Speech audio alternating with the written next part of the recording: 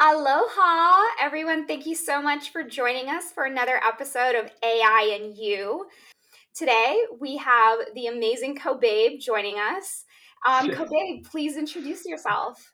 Hi there, Maria. My name is Kubayb Zamut. I'm a data science solutions architect here at Rackspace, which means that I lead teams in developing end-to-end solutions for clients, AI solutions mostly.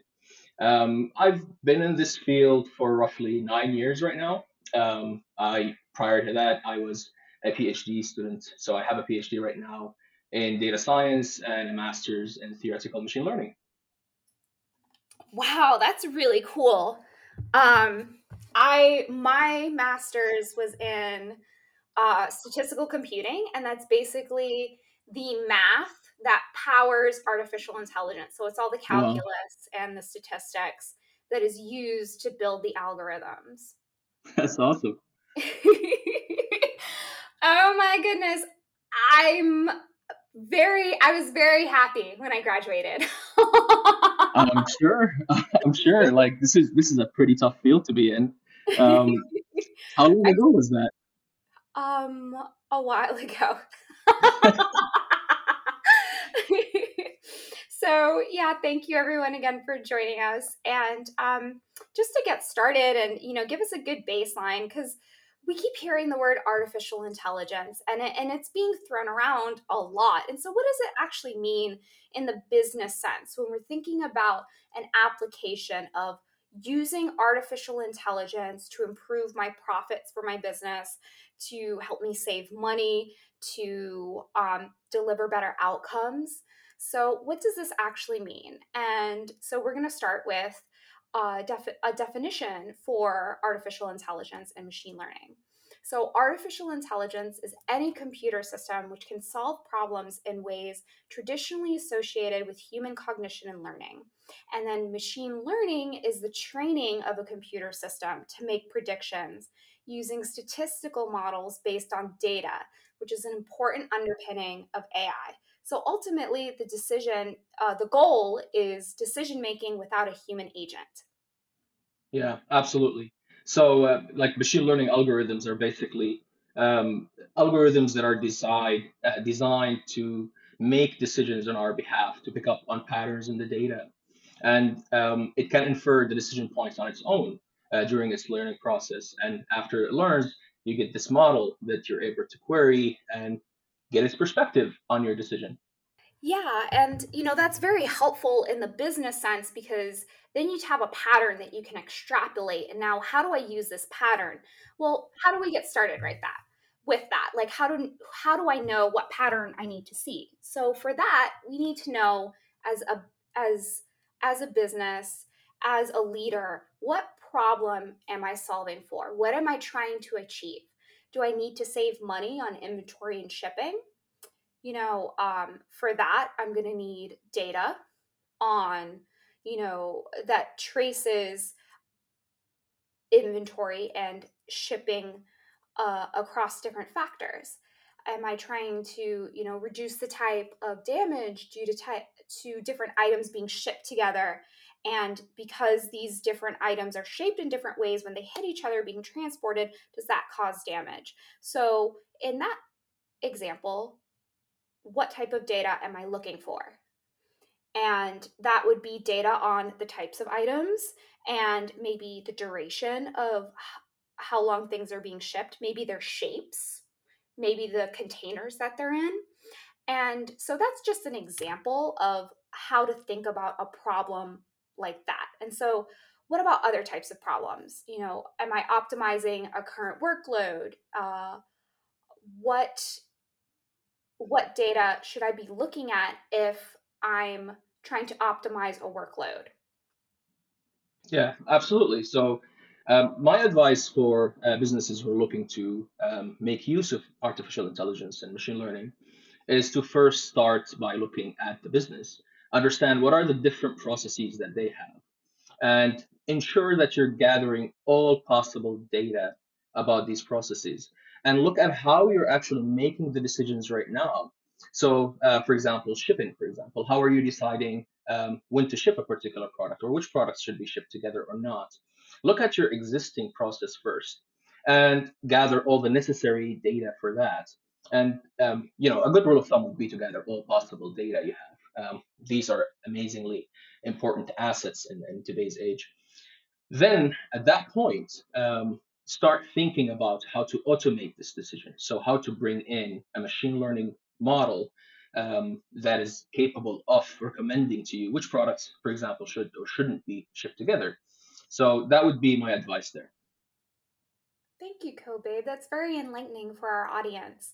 So now, like that we've, as a business owner, that I've thought about, okay, this is the thing that I think we can save money or make more money on if we implement an automation process. So how does this actually, like, how does it work? Like a model or algorithm is usually first trained on existing data to find a configuration that most accurately predicts a known outcome. And then once it's configured, the model can be used to make quick predictions about future outcomes. So, what's the implementation after that? So that's a very good question. So let me see first if I understand the question correctly. So the question is, now that we have the data and we have a model that is capable of making the decision for us, what is the implementation after that, correct? Correct. Mm-hmm.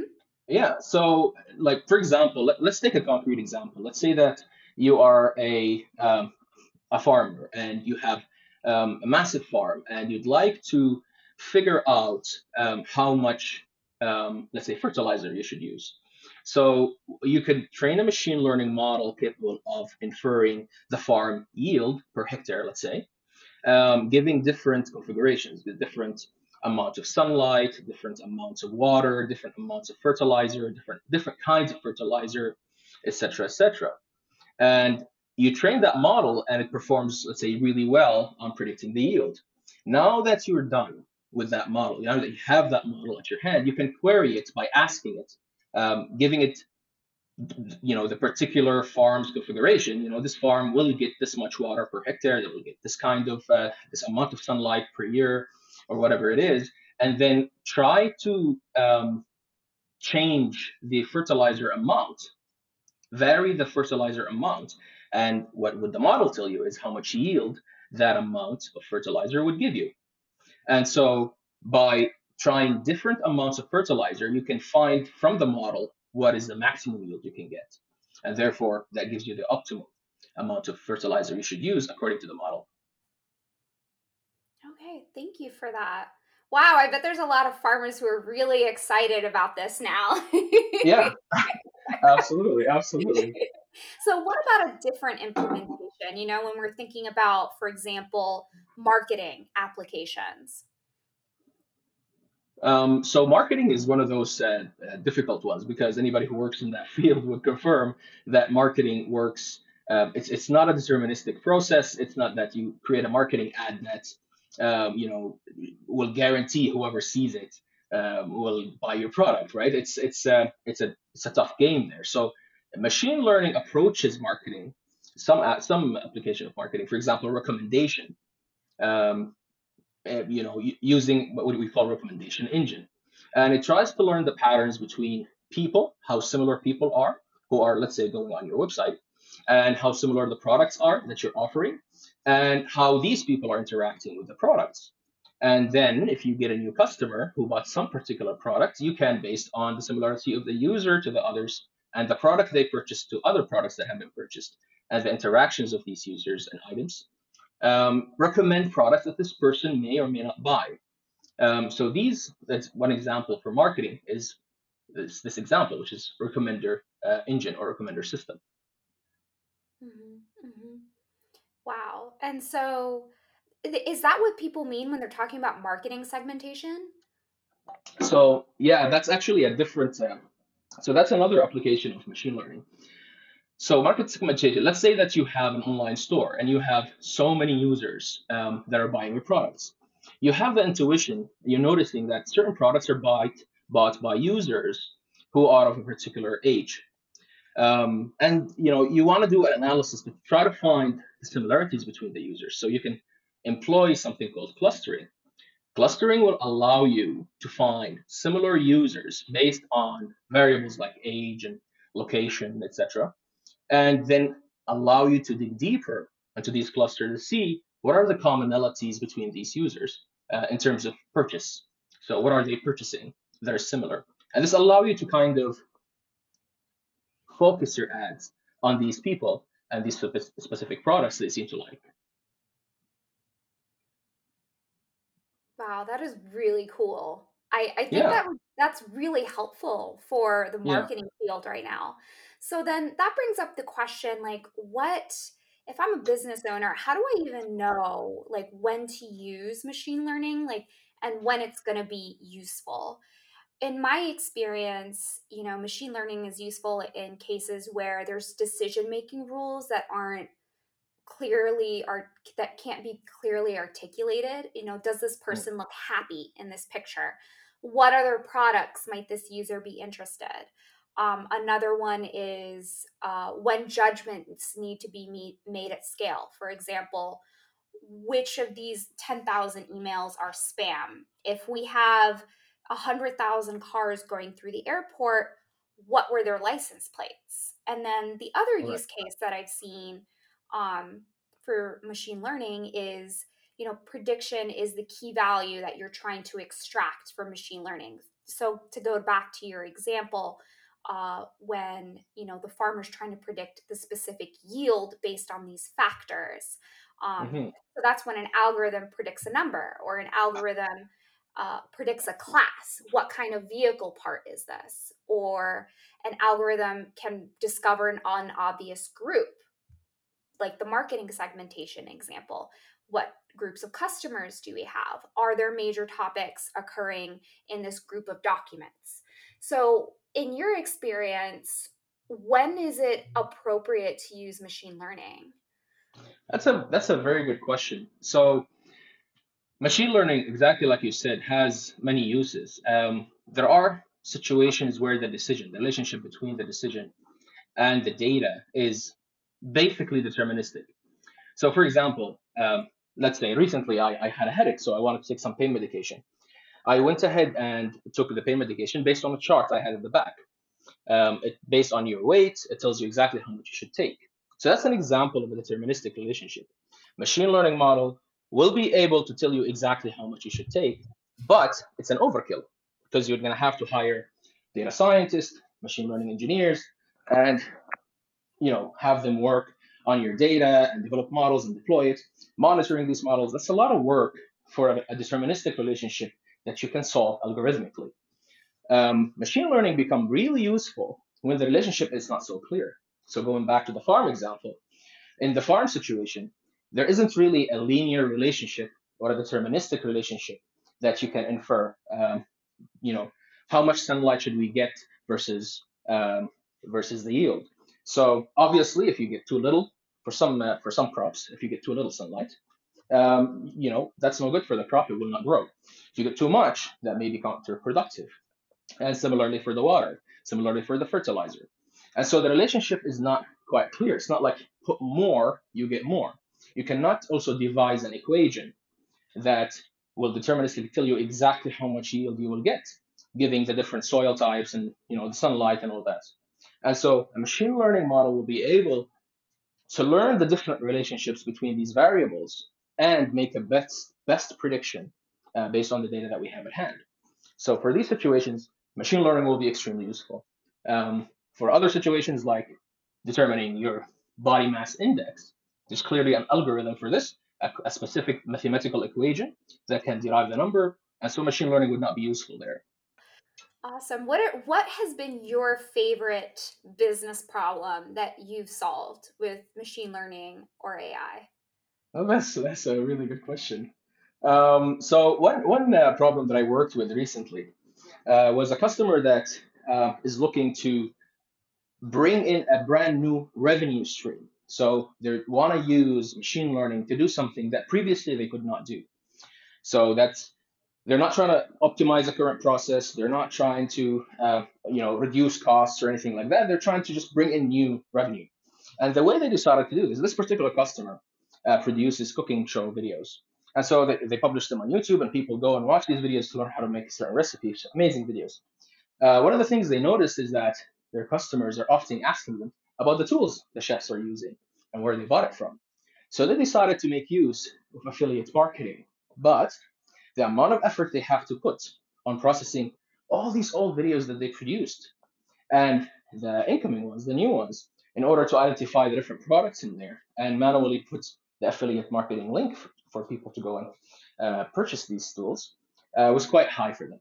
And so they came to us and asked us to develop a computer vision model that is capable of identifying these particular objects in these videos. So we worked on that. We got them an amazing model up and running where they were actually able to do this task very seamlessly. The only cost they would incur would be the cost of inference, which is nothing compared to what they would have to pay if they hire people to manually go through videos and identify the different products in there.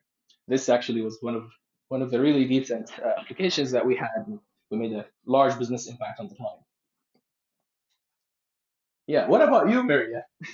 Well, Tell us yeah. about one of your favorites implementations. Oh my goodness, I've seen so many cool like business applications that I'm I really like process automation, but like Hmm. I think the visual applications are really cool. So I'll give two examples that I thought were just really awesome. So there's this company that they order um, truck parts, Hmm. and it took them a long time to identify like hard to find truck parts because someone had to manually take a look at the truck part, who's the maker, where do I find this. So they were able to build an algorithm that would identify the truck part and then match it up in a database so that they just knew what truck part it is. They didn't have to go and research it anymore. And it ended up saving the company a lot of money and a lot of time. And then they were able to take it further and then automate ordering based off of that. And so I That's thought that was, awesome. yeah, like that was super cool. Um, and then I also thought there was one other one. I think there's a really interesting applications in simulation testing. So when you're collecting, there's an for example, testing brakes in winter weather before you even put a person or a dummy or whatever is part of the normal testing process. How do you use an algorithmic simulation to see what happens based on this new brake design? And Hmm. I thought that was there's some very interesting safety applications also in that field. Being that we're having a discussion about what are our first steps, what do I need to think about if I want to look at artificial intelligence or machine learning um, as a possible way to solve a business problem or help my business be more profitable. I think Hmm. we need to have a discussion on data, right? Like, Absolutely. yeah, like what do I have data for as a business? There's the three basic V's of data, which are volume, velocity, and variety. And volume is how much data do I have? Velocity, how quickly do I need the decisions to be made? And then variety. So if I have a visual identification problem, I need image data, right? If I need, Hmm. if for example, I need to be able to classify um if I need to be able to classify um voice recordings, then I need audio data. And so that's what that variety part means. Right. What would you recommend? Yeah, absolutely. So what you said right now covers the whole spectrum. These are very important considerations. The thing is, it costs money to store data. So businesses often store whatever they think they have to. And I think leadership need to have a shift in perspective here, and they need to consider storing all their data. They need to start thinking about every piece of data they can store as an asset. And the reason being is though you don't have a clear application for it right now. You never know what's going to happen in the future. You never know what happens when a consultant like us, Rackspace, come in and tell you, oh, in order to optimize your objectives here, we need this sort of data. And then it's a bit too late right now. And so it's important that we have that shift in perspective and start looking at data as a strategic asset. Store all your data in whichever way you possibly can, and then bring in the consultants to try to consolidate all your data into, let's say, a data lake or something. If you don't have data and you need to buy some, there are companies that offer data for sale. So there are always options. Don't feel like if you haven't stored any data, then you're out of luck. Um, but yeah, data needs to be looked at moving forward as a strategic asset for your company. So what about, we need data. What about how the data is also stored? What do I need to think about as a business owner about how this data is stored so that I can get it out and use it easily? That's a good question. Um, well, obviously, you would need somebody who understands the different shapes and forms of the data. Some data can be stored in what we call like blob storages or like an S3 bucket or something. So image data, for example, can simply be stored in a bucket or your hard drive if you have your own servers in your company. Other data tend to have more structured tabular sort of format. And so you would need to store your data in a relational database. And so for that, you're going to need to have a database expert who takes a look at your data and then normalize it and store it in your database. Other kinds of data that cannot be represented as a tabular data can be stored in NoSQL kind of databases. So graph data can be stored in graph databases. JSON files can be stored in JSON-based databases, and etc., etc. There are different kinds of data, and you need the experts who can tell you how to best store it for particular ends. Now, my advice for leaders is to initially try to store your data in whichever way you possibly can, and then bring in the experts to be able to make use of it and clean it up. Mhm, mhm. So is a database upgrade something that might be unneeded? Is it possible that maybe that's part of an artificial intelligence or machine learning journey?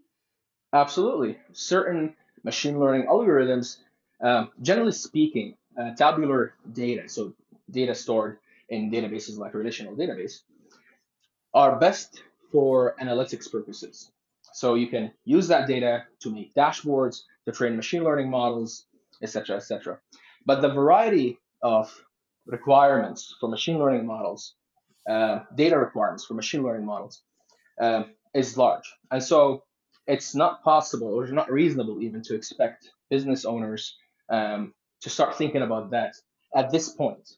I think it's best to store the data whichever way you possibly can. And then once you decide a use case, machine learning use case, then you can transform the data. That's why you have things like data lakes. Data lakes allow you to do that. Mhm, mhm. Wow, that's really useful, to know that even though I have data, like it's okay, the format, like we can figure out a way to use it. Um, Exactly. so how is a data lake different from a database? So databases are designed to be more rigid. They have a lot of checks in place to make sure that the data looks a certain way, not missing fields, are of a particular type. It's more rigid, and so it's good for solid data. Data lakes are more elastic. So you bring in your data in whichever format you have and put it in some location. Then you have processes in place, ETLs essentially, that take the data and transform them, put them in a different location to serve a specific task.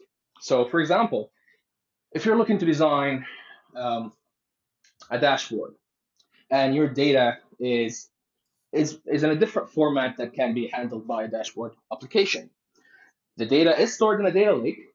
You need to design now an ETL pipeline that is capable of ingesting the data in its initial format and then transform it to a format that can be useful for dashboarding.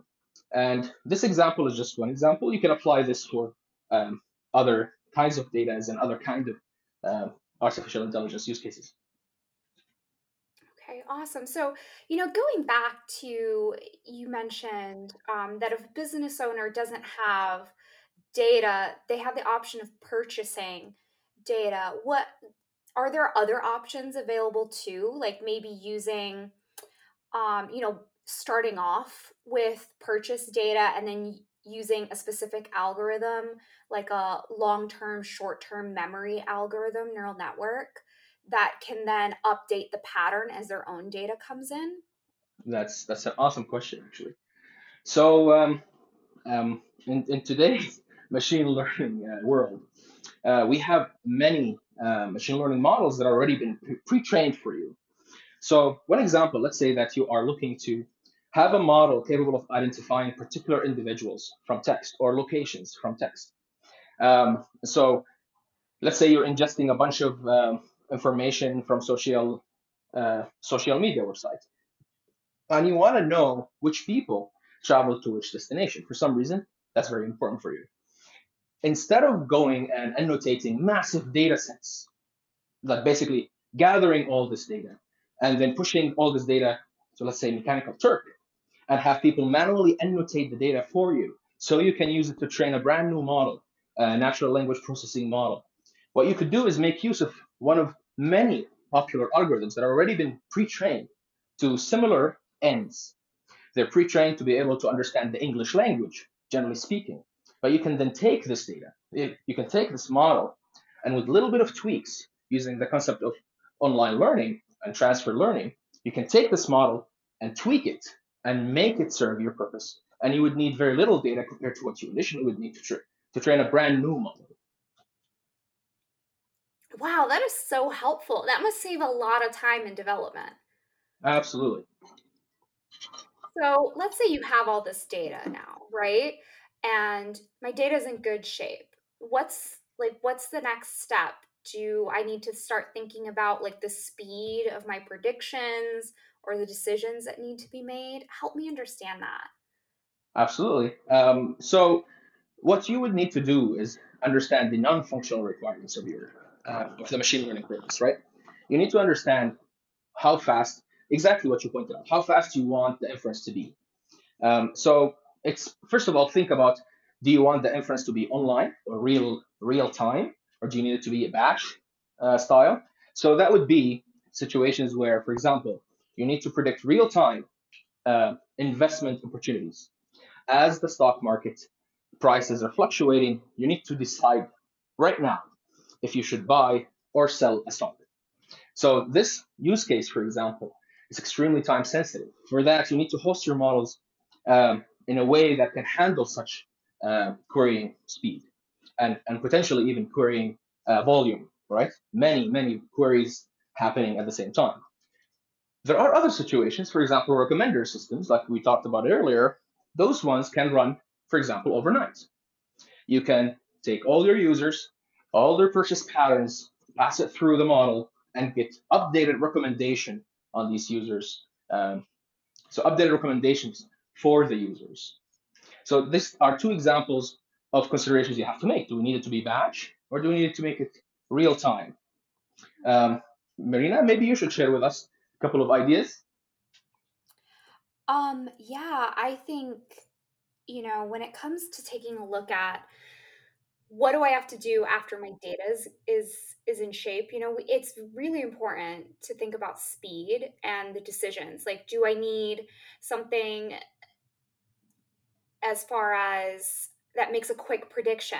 Then it might not be an appropriate thing to use a neural network, right? Because those can take Mm-hmm.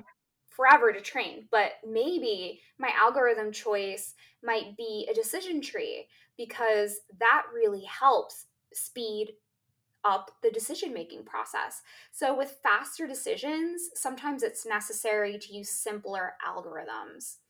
Um, with out of the box solutions, though, we now have disposable at our fingertips all these pre-trained models, and that's so helpful. Even in circumstances where we're just trying to identify an object, right? Hmm. We don't have to retrain that model. So it's completely possible that we can have a complex problem, use an out of the box solution that saves us so much development time, and still have our problem solved. And then, depending on the solution or not, we can also make the choice, hey, we actually might need a custom decision. Maybe we need a custom model here, and we might need to choose a lightweight model to make faster decisions for our business because this is the right decision for us. What about Absolutely. budget considerations? Absolutely. So the technology right now, the hardware technologies, is also catching up to the machine learning, and they're right now producing chips that are capable of accelerating inference on complex, deep, deep learning models. For example, Inferentia, which is AWS's. Now, to go back to your question, what other considerations? Exactly the point you brought up. So, do we need to be able to understand the model? Do we need to be able to look at what it learned, what are the decision points, and kind of understand it and double check it? So decision trees, for example, are known to be fairly interpretable. They can actually be transformed after after the algorithm has learned, and now you have a model that you can query. You can actually transform that model to a series of if else or if then statements, and you can, you can understand exactly. You can visualize the tree itself and see which one of the decision points was more important and what are the different threshold values that are used, right? So for the loan application example that you brought up, maybe the most important decision factor was the amount of the loan.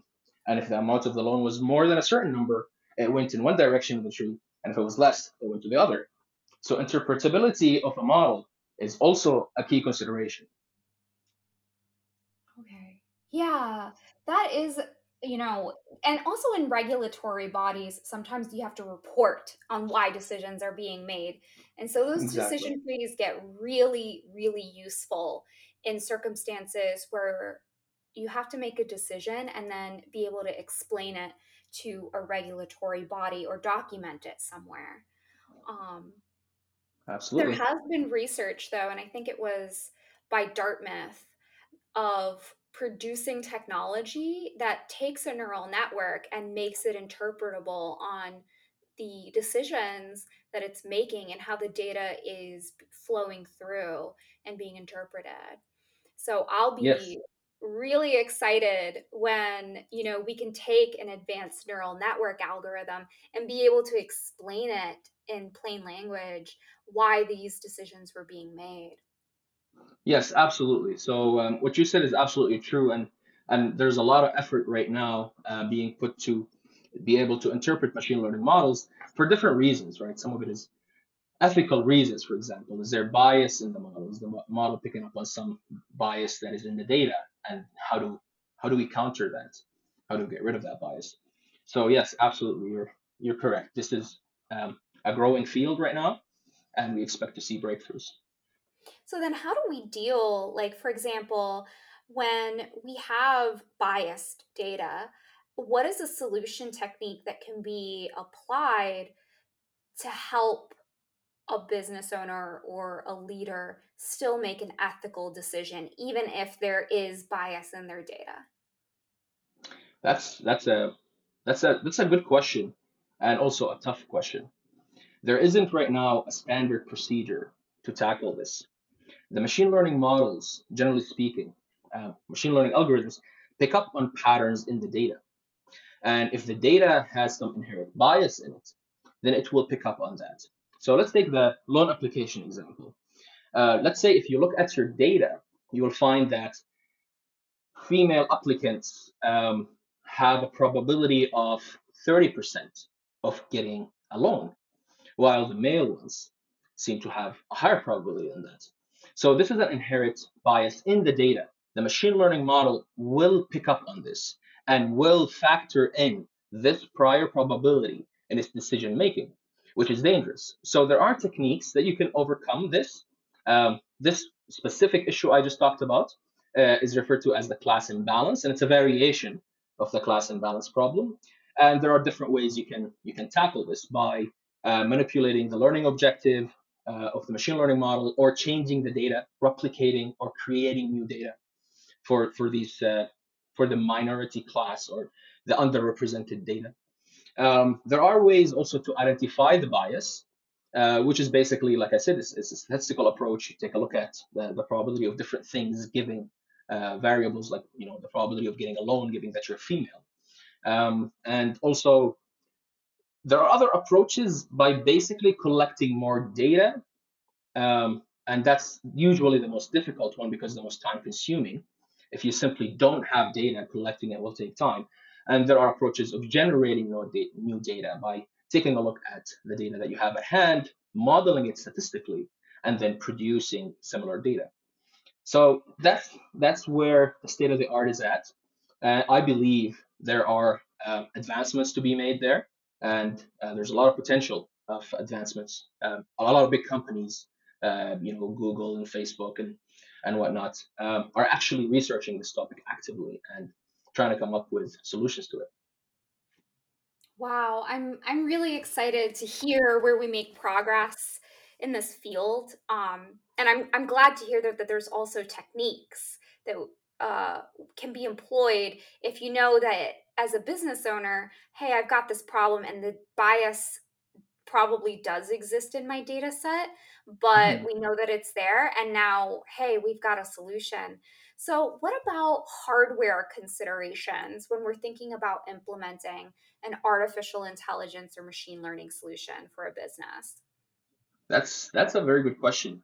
I think you probably have a much better idea than me at this one, but I'll take a first crack at it. So it is known that some machine learning models would need massive computation power to be able to train a model.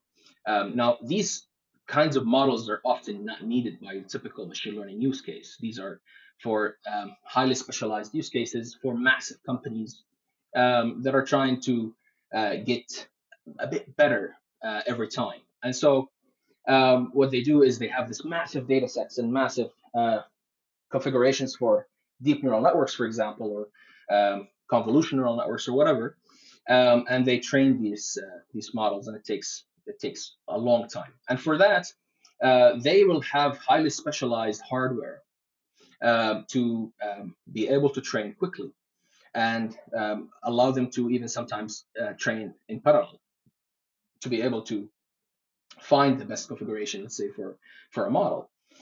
For a typical use case, it's not likely that that's your situation. It's you would just basically need to figure out what use case you have, and if your training is going to be done on a CPU versus a GPU, and secure the hardware that your training require for the fastest training possible. It is quite costly to build your own server to this end, especially if you are, a small, medium, even large companies with lots of data. You're gonna need to buy really specialized hardware. So that's why you have cloud services like AWS services, Azure, etc., that offer you training facilities, training hardware for really cheap compared to what you would cost to pay upfront for the hardware. So yeah, the consideration would be to determine CPU versus GPU training, obviously the storage, the hard drive speeds, etc.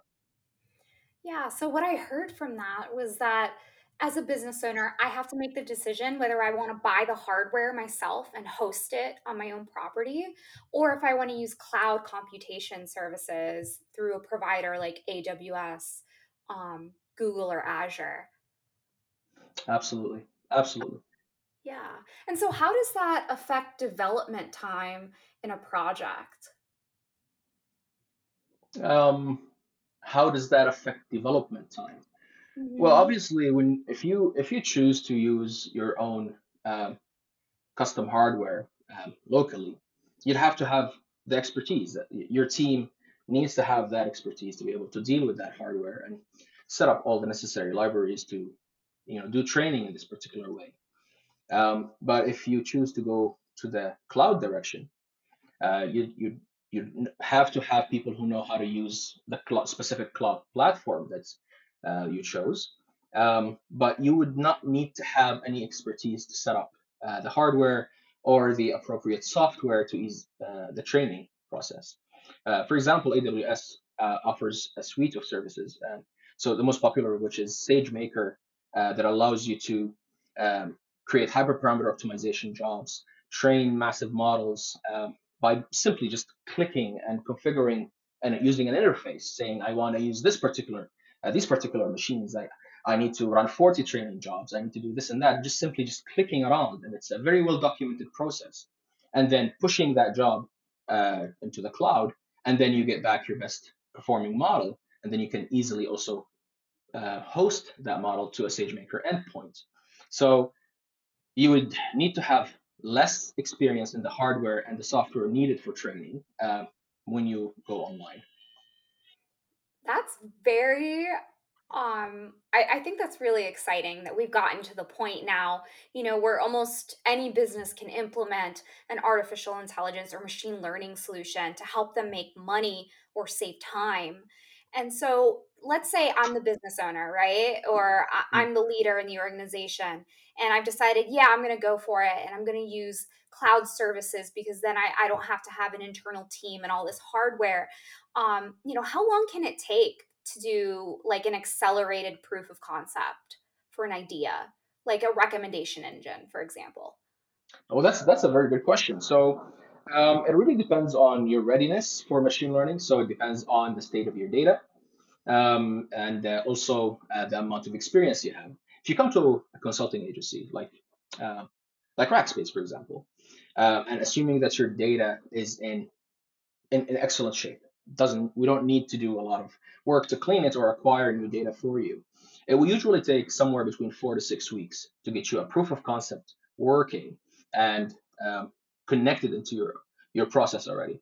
So that's usually how long it takes, and that also involves time for knowledge transfer and training. So basically, we train you how to understand this model, how to understand the training process, how to maintain it in the future, and how to use it as part of your own process, and also involve time for documentation and things like that. So yeah, the actual machine learning work will probably not be more than 4 weeks, and the entire process somewhere between 4 to 6 weeks.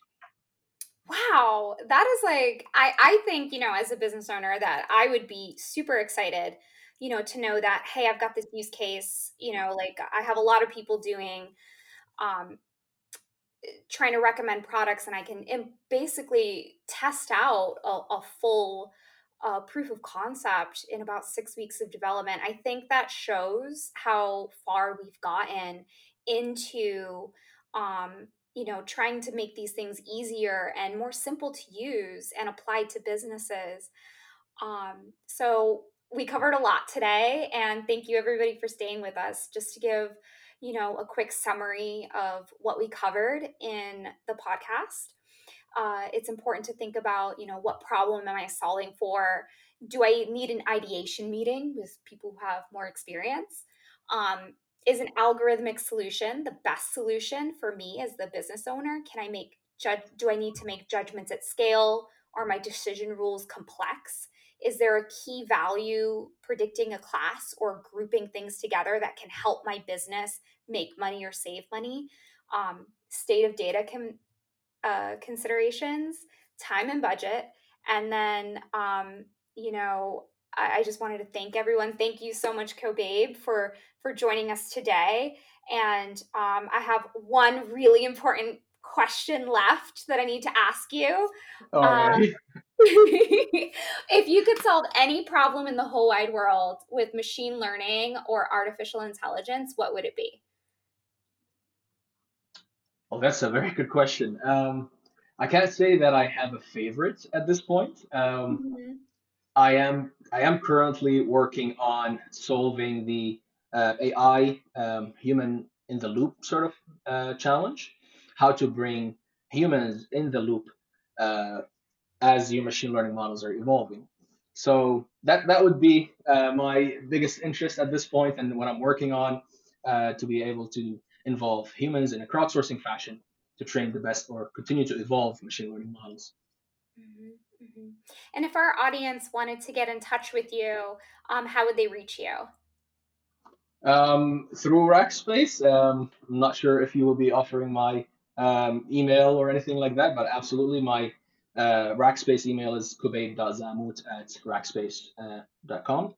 And yeah, I hope you provide my other foremost contact.